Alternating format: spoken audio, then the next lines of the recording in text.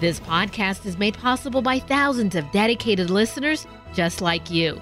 Be a part of this powerful 3-decade legacy of evangelization by visiting materdeiradio.com or downloading the Hail Mary Media app. And thank you for joining us on the bridge between your faith and everyday life.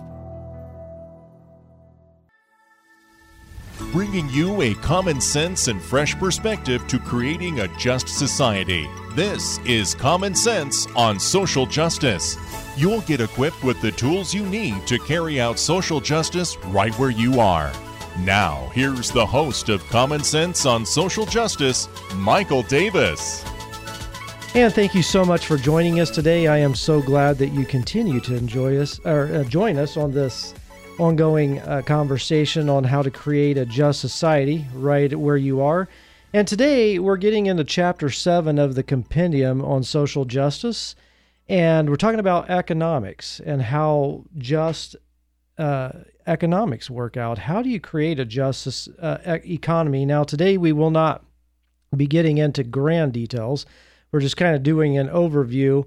In fact, I have a guest with us today to show how they are living out economy in their neighborhood. But on the next episode, we will get more into the look at the main economic systems that are in place and kind of critiquing those and looking a little bit more creatively at economy, especially springboarding off this conversation. But today I am very pleased to welcome as a guest my dear friend, Bert Fitzgerald, who is part of a Catholic worker house in Northeast Portland. So, Bert, welcome. Thanks for having me on, Mike. Yeah, it's definitely a pleasure to have you here, and I'm looking forward to this conversation.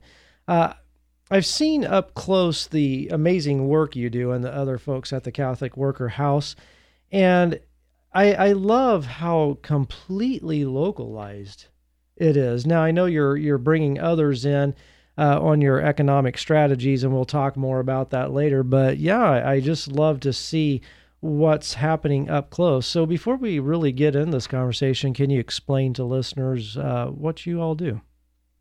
Yeah, so we're Simone Weil Catholic Worker, Simone Weil House, we call ourselves. So the Catholic worker tradition is one, we could go into it in more detail, but I'll say emphases are hospitality, Christian hospitality.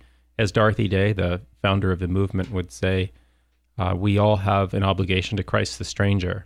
So that means it's not just social services, the question of homelessness writ large, or of lack of other basic resources. So it's the idea that a Christian family, a parish, a household shared by, especially by intentional community focusing on this, we can do hospitality. We can bring in people who are in need of the most basic things. So we do that, and we also have a face to our neighborhood just to create community there.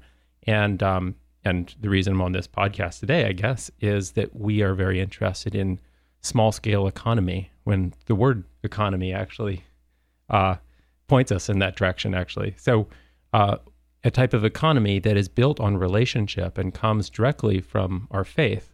And that's the type of economy that people are less likely to fall between the cracks of. So we try to help people to create bonds in mainstream life, as well as to help those in special need because they are no longer part of those bonds.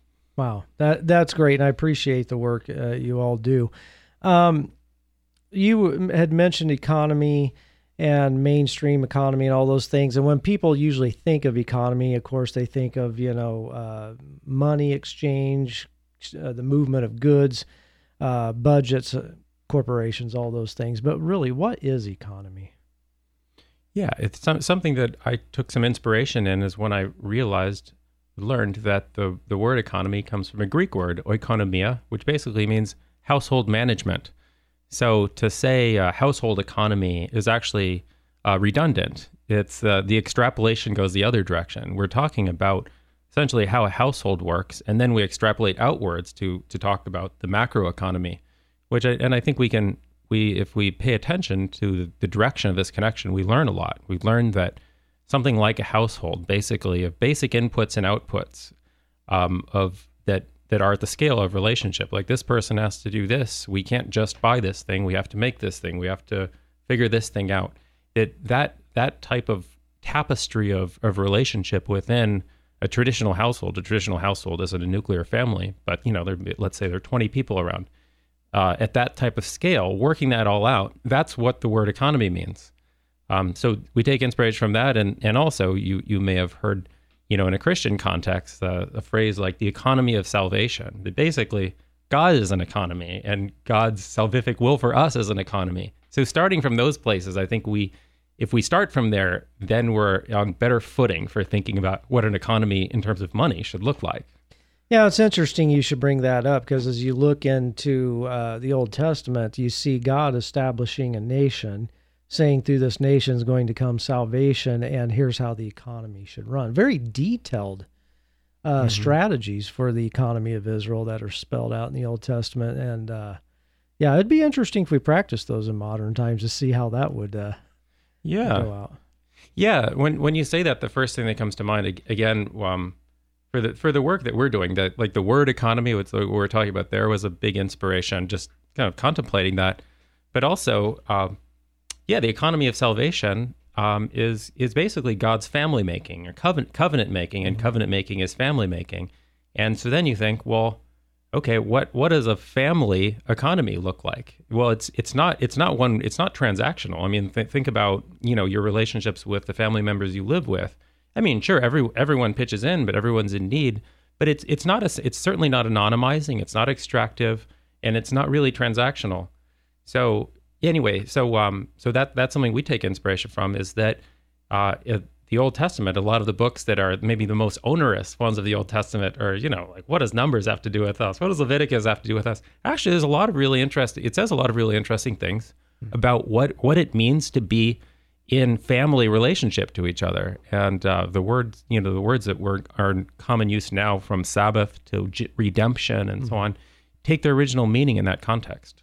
Yeah, and over the last couple episodes, we've covered how the family is a complete society in itself. And then last time we talked about work and looked at work and Sabbath and all of those, so it all ties. Nice. Okay. You're lining up your topics well then. Yeah. Or the compendium's doing it well. We'll see which great. Way it goes. They did that first. Now let's get into details about bigger economies, capitalism, socialism, the things that we're just used to thinking of in terms of economy, because people obviously live within those atmospheres. I want to talk about the current ethos of economy, which is alienation, and how these bigger systems of economies alienate people. But let's talk about that for a minute. How does the current economies of the world alienate people? Yeah, it's a great question. It's coming from all sorts of directions. But the first thing that comes to mind as you say that is to think of things in terms of, let's put things in another interesting key, the body. So Christ's body, but the word body, corpus, the corporation. The corporation is a corporate body, and the body of Christ is a corporate body. So if you think about, alienation, well, it might just be the fact that the most common structure we use to organize ourselves economically is one that presupposes alienation. So let's say, let's take, I'm not trying to create particular villains here, because I think it's more of a systemic type of thing. But let's say you're Walmart. Okay, Walmart, there's maybe their headquarters in Arkansas or something like that. So maybe all the creative work is all done there, and the ownership. Okay, well it's owned by stockholders. They're not in relationship with the creative people. They're not in relationship with the consumers or with the workers or with the managers. All of these things are separated out so much that the kind of the warmth of relationship and the type of sympathy and compassion that we develop just from sharing life with one another can't inform the way that business is run. It literally can't. Not because they're bad people.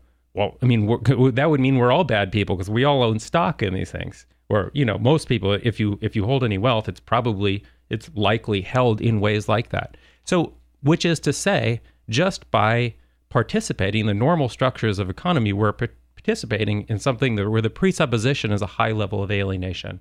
So that, I think, is the starting point for our conversation, is what could we do? How could we organize ourselves differently in the how could we find those key points where we begin to organize ourselves differently? Yeah, and that's important because as we talk about employment injustice, as we did a 5 or 6 week series on that, and just showing that the individual employee, if they are being stomped on or suppressed in their wages or in some way being oppressed, they have no voice to really speak up because they're, again, alienated from the decision makers. Mm-hmm. And so they really have no way to get justice for their situation. And then we've got at-will employment in society, which then just completely strips the employee of all power. So it just more and more alienation. Now, one of the things I want to go back to we were talking about is that in family, is that economy. So that's where I am integrated in a community, or like your Catholic worker community, people are integrated into a community. But how in the world do you achieve that in the midst of this systemic alienation? I'll try to give a two-part answer here. One is to go back to so in trying to make something out of this family and in covenant framework. In order to, I want to frame up that I think it's actually more practical than we might think, because we might think, okay, yeah, there's my family, and then there's market forces, but the family is essentially just a blood thing, and of course we can't do things only through blood. But if you think about it, family making is not a blood thing. I mean, who is your spouse? Your spouse is definitely not someone related to you by blood. So only your children are. So essentially, the family making is a way of creating bonds that didn't previously exist by blood. So it always has that, there's always this, certainly this bond making and this kind of inward look to take care of, but it's always outward as well. And certainly we look at the history of covenants, it's God making covenant with people who were not previously in covenant with him, or redeeming those who had broken that covenant. So anyway, there's a way of saying maybe there's more to the family framework than the limits that we might first think of. So yeah, for ourselves, so the Catholic worker, we have 2 houses. So two small houses, and a few tiny houses in our backyard to do hospitality in. Essentially, this is the scale of a household. So we live a common Christian life there that we can invite others into. And on the one hand, that's the rooms that aren't lived in by volunteer staff members, intentional community, are people who would otherwise be living outside on the street. So that's, and then we share meals together. We all have chores. We all benefit from it, but we all contribute in some way, and everyone who's with us can contribute in some way. And that's an important part of what it means to be family, not just a charity case, because that of course can be alienating in another way.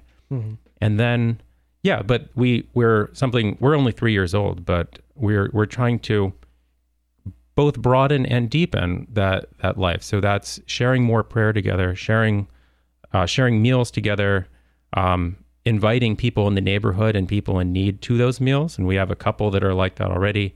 We have a free refrigerator and pantry and a clothing closet in our front yard that a lot of people come to. And now a question, or one of our current projects is how to invite those people further in. So people who, you come and get something you need out of that refrigerator. Well, we'd like to get to know that person too and have a meal together. Yeah. How can we be regular enough about that people could think of our house as actually a sort of open door place, a place where you could get to know people. And on the basis of those sort of relationships, that's where we can build a different type of economy, because we know someone's need and we have some sympathy towards that person. They're not just someone who is of this income type or something like that. Yeah. I was reading a few years ago a book that I dearly love, Life on the Vine. It's called by Philip Kennison, who's a professor in East Tennessee, of all places, and he creates this very deep analysis of the fruit of the Spirit that St. Paul talks about: love, joy, peace, patience, and so on. And in that, he talks about this whole random acts of kindness, and it's society, and he's like, actually, true kindness is born from relationship, not like, I'll pay for the gas for the guy behind me.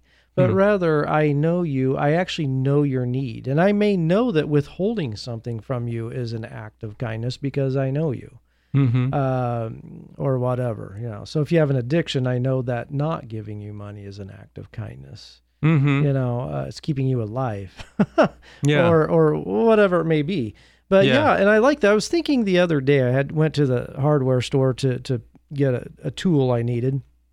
It's a local hardware store, and I was reflecting back on the days of just the neighborhood hardware store. Joe, the guy that owns it, and people wouldn't just go to the hardware store to buy something. They actually would hang out, swap stories, just thinking of that kind of thing where there's a knowing that's happening. Yeah. Actually, that reminds me of an example that we like to use for our banking projects. If you mind if I jump into that, just because I'm reminded of by what you just said. Probably a lot of people listening to this have watched the film "It's a Wonderful Life." And you may remember that as Jimmy Stewart and his wife get married, they're about to go on that long-awaited honeymoon, and then there's the bank run, and it's a disaster. They go into the building and loan, and everyone who's a member is gathered there. And when I say member, building and loan is a cooperative credit union. It's just a type of credit union, which is a cooperative in terms of banking. Yeah. And so here are these people who basically know each other. They're gathered in this room, and they're thinking, the market just fell apart. We need to take our money and run, and you need to let us take our money and run, because that's what you do in this sort of situations, what everyone else is doing. And at first, Jimmy Stewart's also like, oh, well, don't do that. And they're like, we need to do that. And then when what's her name? I wish I was remembering her name. I don't generally know actors and actresses' names. His wife takes the kitty from their honeymoon trip and says, "I've got this amount. This will hold us over." And then everyone there, instead of going off of what they thought they were technically entitled to, and they were technically entitled to, the thing is, if they took what they were entitled to, the place would close, and everyone's home that was invested in would be foreclosed on. Yeah. So it's sort of like if everyone adopted that logic, they would both lose a lot of their own resources, and the people's homes would also be and so this is the logic that, that this was why we talk about the Great Depression. But he got them to what was brilliant about that is, going back to the hardware store example, these are people who are invested in each other enough. They could say, okay, I have $150 here, but if I took 20, just enough to hold me over, and you took 20, we can save this thing that is a common bond between us. And then, so in a sense, I see that as very much like, this is kind of like the theology of the cross. Like Christ offers himself, so one person offers himself. In this case, Jimmy Stewart and his wife, they put in everything that they have, and then that allows everyone else to participate in that same gift. Mm-hmm. And in so doing, they save the thing that they're a part of. Yeah. And it's interesting that that's an economic move. Yeah. As well as a theological one. It's real. Yeah. Donna Reed, by the way. Donna Reed. Thank you. Yeah, and it's interesting because then what they do in that moment too is collectively take the power from the centralized structure of Mr. Potter, mm-hmm. who was wanting to seize on the opportunity to take over that. Yeah. Which leads us into our next question then. I love the story. I appreciate you sharing that. Is people want to know, well, if we localize our economy, how can we, in this ocean of systemic economies, possibly make a difference? How can I tell that what I am doing, the way I am working a job, the way I am consuming products in a way where I can feel the change? Because, obviously what Jimmy Stewart did in that was a drop in the bucket compared to Mr. Potter's enterprise. Mm-hmm. And so, and we've been hit hard lately on globalization. So in the midst of all this global economy, how can somebody like yourself or someone else possibly feel like what they're doing is doing anything that's good? Yeah, I won't pretend that that's an easy question to answer or that there's a simple answer to it. I think one thing that's important is, sure, as an individual, you can't do anything, but you're not just individual. You are a part of each of the groups that you're a part of. You're an important part of that group. You are a part of your family. You are a part of your neighborhood. You are a part of your parish. And you may not be able to influence, let's say, directly the diocese, the bank, whatever, but you could probably influence people at that lower level, and you might know someone else who's a professional who has more influence in that particular thing. So, and I would say, I'll try to say a really short version of this. For ourselves, we didn't start from anywhere in particular, and let's say in relation to banking. Basically, I read the Pentateuch differently, kind of like what we were just talking about, the Old Testament. I was like, whoa, Sabbath, Jubilee, redemption. These are all economic. Mm-hmm. I don't mean as opposed to spiritual. I mean as one fabric with the spiritual, just like healing the body and healing the soul. Jesus wants us to see those as two sides of the same coin. Mm-hmm. The same thing with an economic read of redemption and a spiritual read on it, etc. So we just start with being inspired by these connections, and then someone says, "Oh, you should talk to the partnerships officer for this credit union, Notre Dame Federal Credit Union." We talk for a couple of years, and we put together a program where we're piloting right now. It's one community. It's about to be a couple parishes as well, where essentially we can make zero interest loans, where we ourselves within the community determine who gets the loan, and we guarantee it within the community. So generally, so it's not an algorithm that determines creditworthiness; it's relationship. And the loan is at zero interest, so it's so it's basically the logic of mutual aid. And that's something we keep going back to. It's a good. I like that term, that money can be essentially that's what a cooperative is and a credit union. It's supposed to be using money by the logic of mutual aid, not to make more of it. Sure, you got to keep the lights on, but essentially we're just giving on the basis of need, and I'm sorry, not giving on the basis of need, but lending on the basis of need and knowing that payment will be made because you're part of this community and there's a relationship there. That's how lending has happened for a very long time.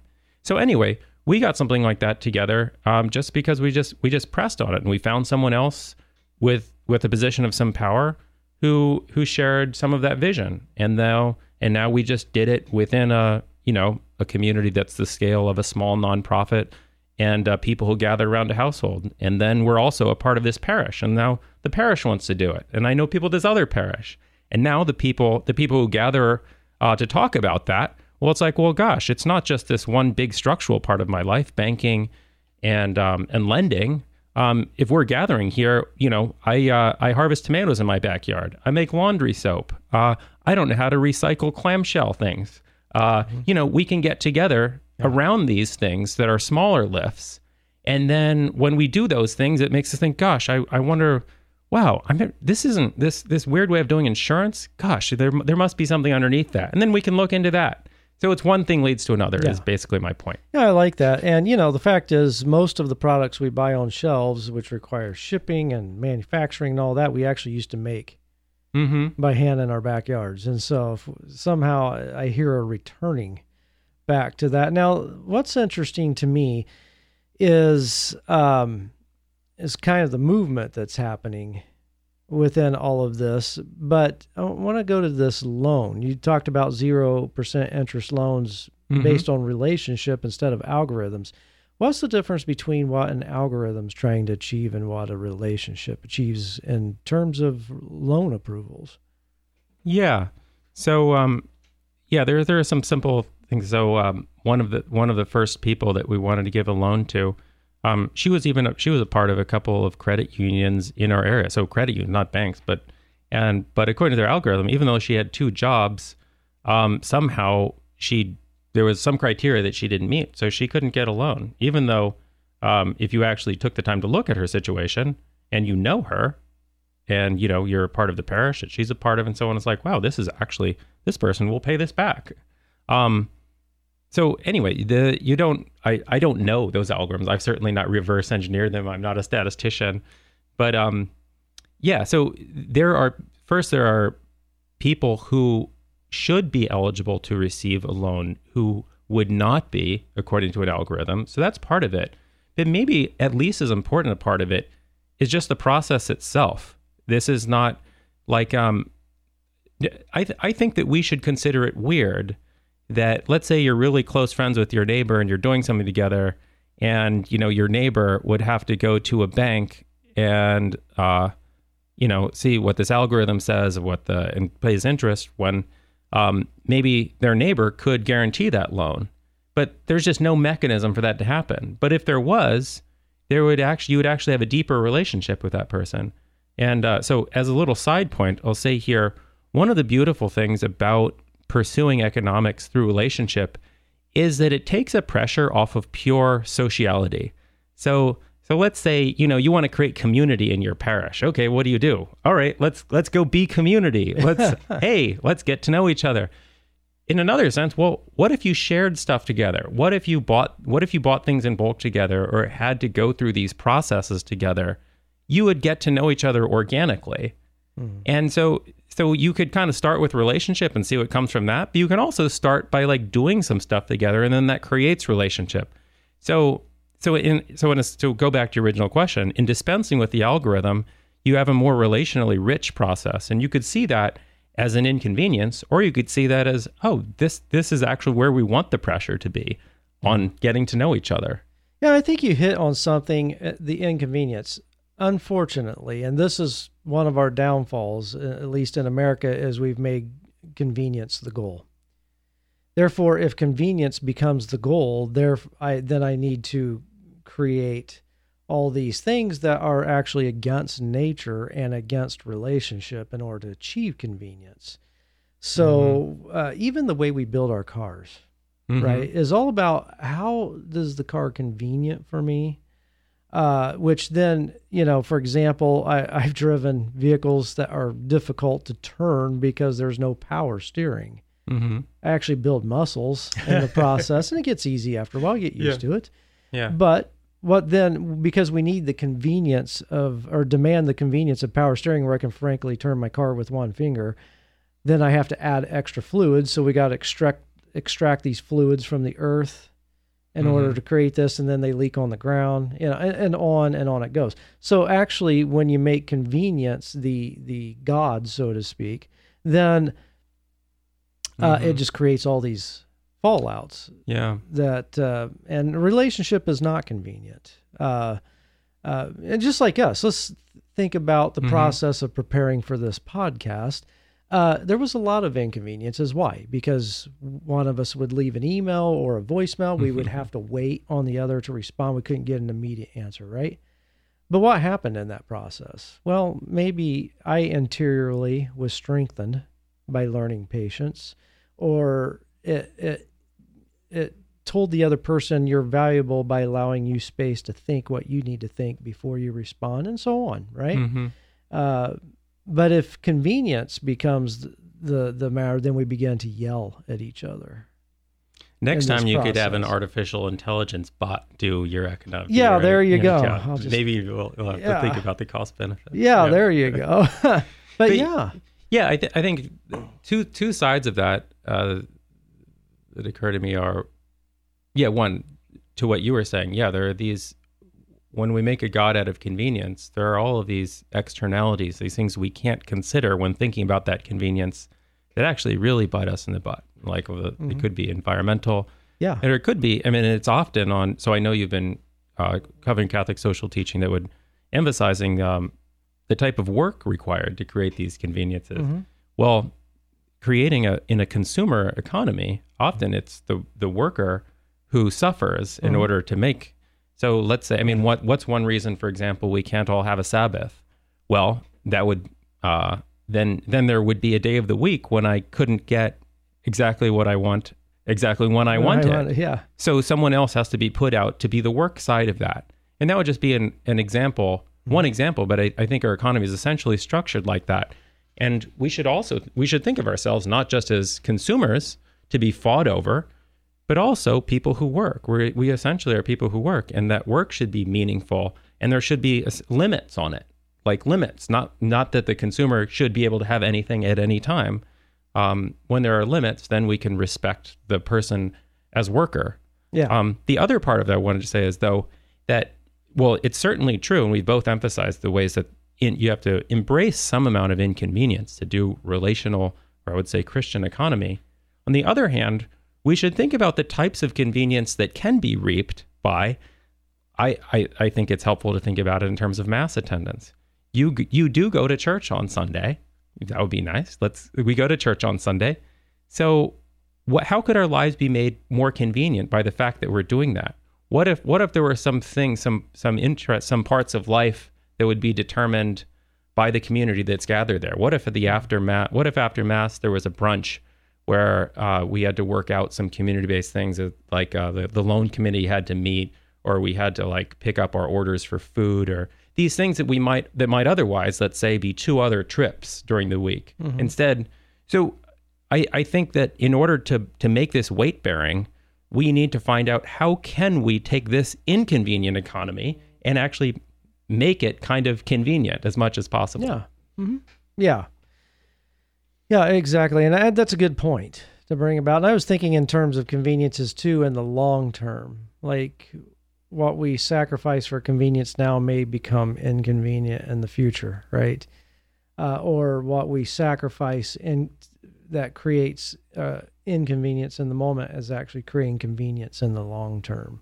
In terms of even just friendship that comes out of that, like I said, my own purification through the process of waiting, like on the Sabbath. Now, I want to ask a big question. There may not be an answer to this, but we are inundated by this global economy that has come about. Is it possible to move from global back to local economy? Yeah, I think in large part it is, but I think it's more of a question of, well, if we're human now, and even in 50 years, with some more biotechnology, we're still going to essentially be human, is still essentially wired emotionally the way we are for human connection. Well, even if it seems really hard or against the grain of certain things, we still need to try to do it. And it might be that in 20 years, even though it's even more against the grain, it also is the case that it's even more obvious and even more pressing the ways that we need to attend to this part of ourselves. That, as however we organize our supply chains, we are still wired for local connection. We still, human touch matters, being close to other human beings. Every aspect, the aesthetic aspects of a built environment, all these things matter, and they don't matter any less when we build economic systems that presuppose something different about human nature. So I guess one part of the answer would just be, well, the question is there no matter what we're doing. And there's always going to be some open space to explore it, because you're not the only one who's feeling alienated. You're not the only one who's missing something. Everyone else is too. And if we can connect with that aspect of each other's existence, there's something to gather around that will, that I think people want to put their energy into. But I think I would also just go back to what I was saying about, you could think of, if there's a top and a bottom, you could say, okay, well, the world, it's sort of top down or bottom up. You could say, okay, well, this is the global economy, and then this is this section of it, and this is this subsection of it. But you could take that same whole and say, okay, this is this family, this is this neighborhood, and okay, well, these neighborhoods need to federate in order to do this larger thing. Okay, they do that. Okay, and then there's this even larger thing that has to happen at a state level. Okay, they federate, and you could look at that as going from the bottom up. And this is, I think, the principle of subsidiarity that Catholic social teaching guides us towards. So you don't have to actually say, well, everything needs to be like what I can do with my 2 hands or what my neighbor could do for me. We could think of this as essentially federating groups of people as necessary in order to carry out larger things. Yeah. And I think what we need to rethink is what is necessary to do that. Because basically we've made everything global at this point, right? Things coming from China that we could have done locally.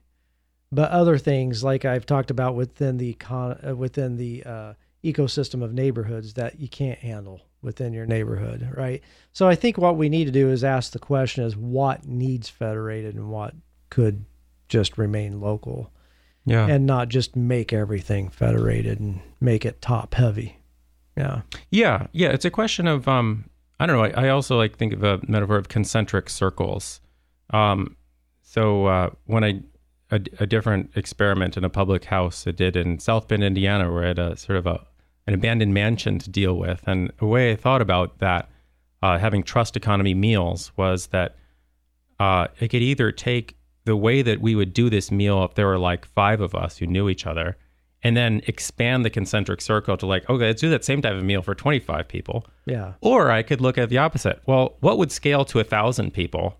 What type of algorithm, and then plop that down into a context with 25 people. Now, are you going to have a better experience of that meal when you treat those 25 people like you treat 5 people, or when you treat those 25 people like you would if you had to scale it to 1,000? Oh, yeah. And I think we know the answer to that because we all like going to dinner parties on a Friday. Yeah. So that's why, to go back to the previous thing I was saying, there's always going to be energy for that, because we, no matter how we structure our economy, we still like certain things as we're wired to be social animals. Right. Very good.